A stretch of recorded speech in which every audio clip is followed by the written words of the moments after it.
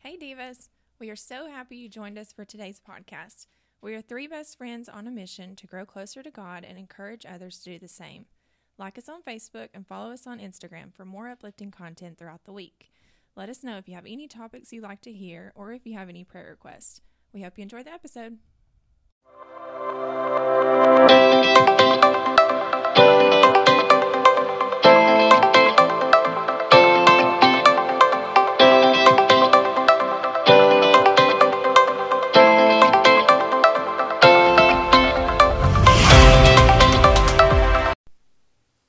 Hey Divas! Have you missed our Monday motivations? Well, we've missed doing them. We all have a lot going on right now in our personal lives, but we want to try to bring them back. Probably not weekly like we were doing, but at least every other week. So I know it's not Monday, but we want to give you some motivation since we don't have a full video or podcast for today. So since it's Wednesday, I guess we'll call this Wise Words Wednesday. So here in Alabama, we're finally getting some consistent warm weather, which means summer is close. The flowers have been blooming, the people are planting vegetables and gardens, and I think my favorite part about summer is the fresh fruit and veggies. I actually had some fresh strawberries not long ago from a local farm, and they were probably the best strawberries I've ever had, so you should definitely try to eat local. But seeing all these beautiful fresh plants in nature should remind us of who made them. You know, I just don't understand how people can look at all the things in nature and just not see God. How is it crazier to believe that an almighty, omnipotent, omniscient, omnipresent being created all the beautiful things and complicated things in our world? How is it crazier to believe that than just, bam, it happened? The book of Job is one that I've read only a couple of times.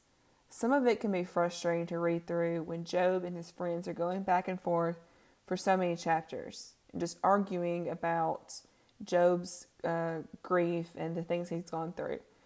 But there's also a lot of things that we can learn from the book. A lot of people use it as enduring suffering, patience through suffering, or to question why do bad things happen to good people.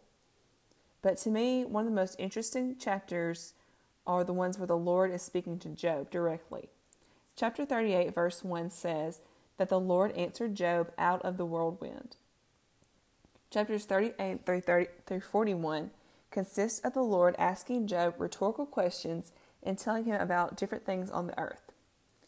So some of the verses that really speak out to me are chapter 38, verses 8 through 11, is where God speaks about forming the seas and the oceans and how he fixed the limits. Verse 11 says, "When I said, 'This far you may come, but no farther,' and here are your proud waves must stop." Like, I can almost imagine the seas filling up and the Lord just stopping them. Like, in my head, it's a giant hand of God just stopping the water from going any further on the beach. In chapter 38, verse 12, the Lord speaks about commanding the sun to come up in the morning.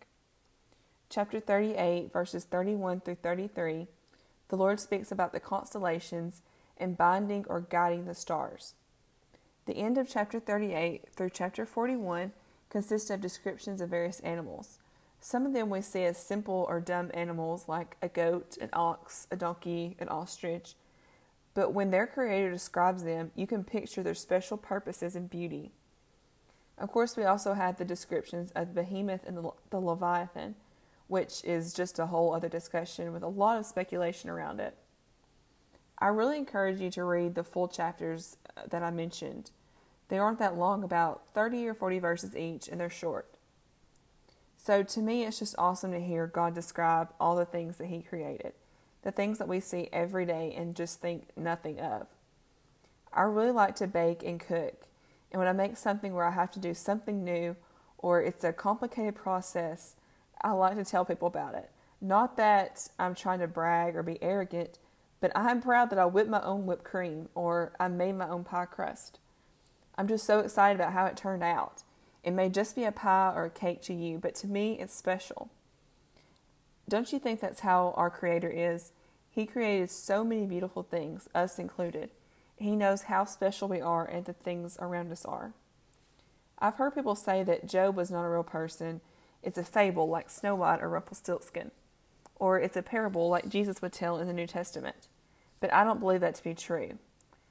But Hypothetically, if the book of Job is just a story and the Lord did not tell all these things to a man named Job, you can still find the beauty in the creation. You can still understand how carefully everything in our world was made. You can still understand the special purposes that the oceans, the clouds, the stars, the animals play in our world. If you choose to see the beauty in the creation, it's so much easier to see the Creator. I hope you have a great week, and remember to be kind, be humble, and stay motivated.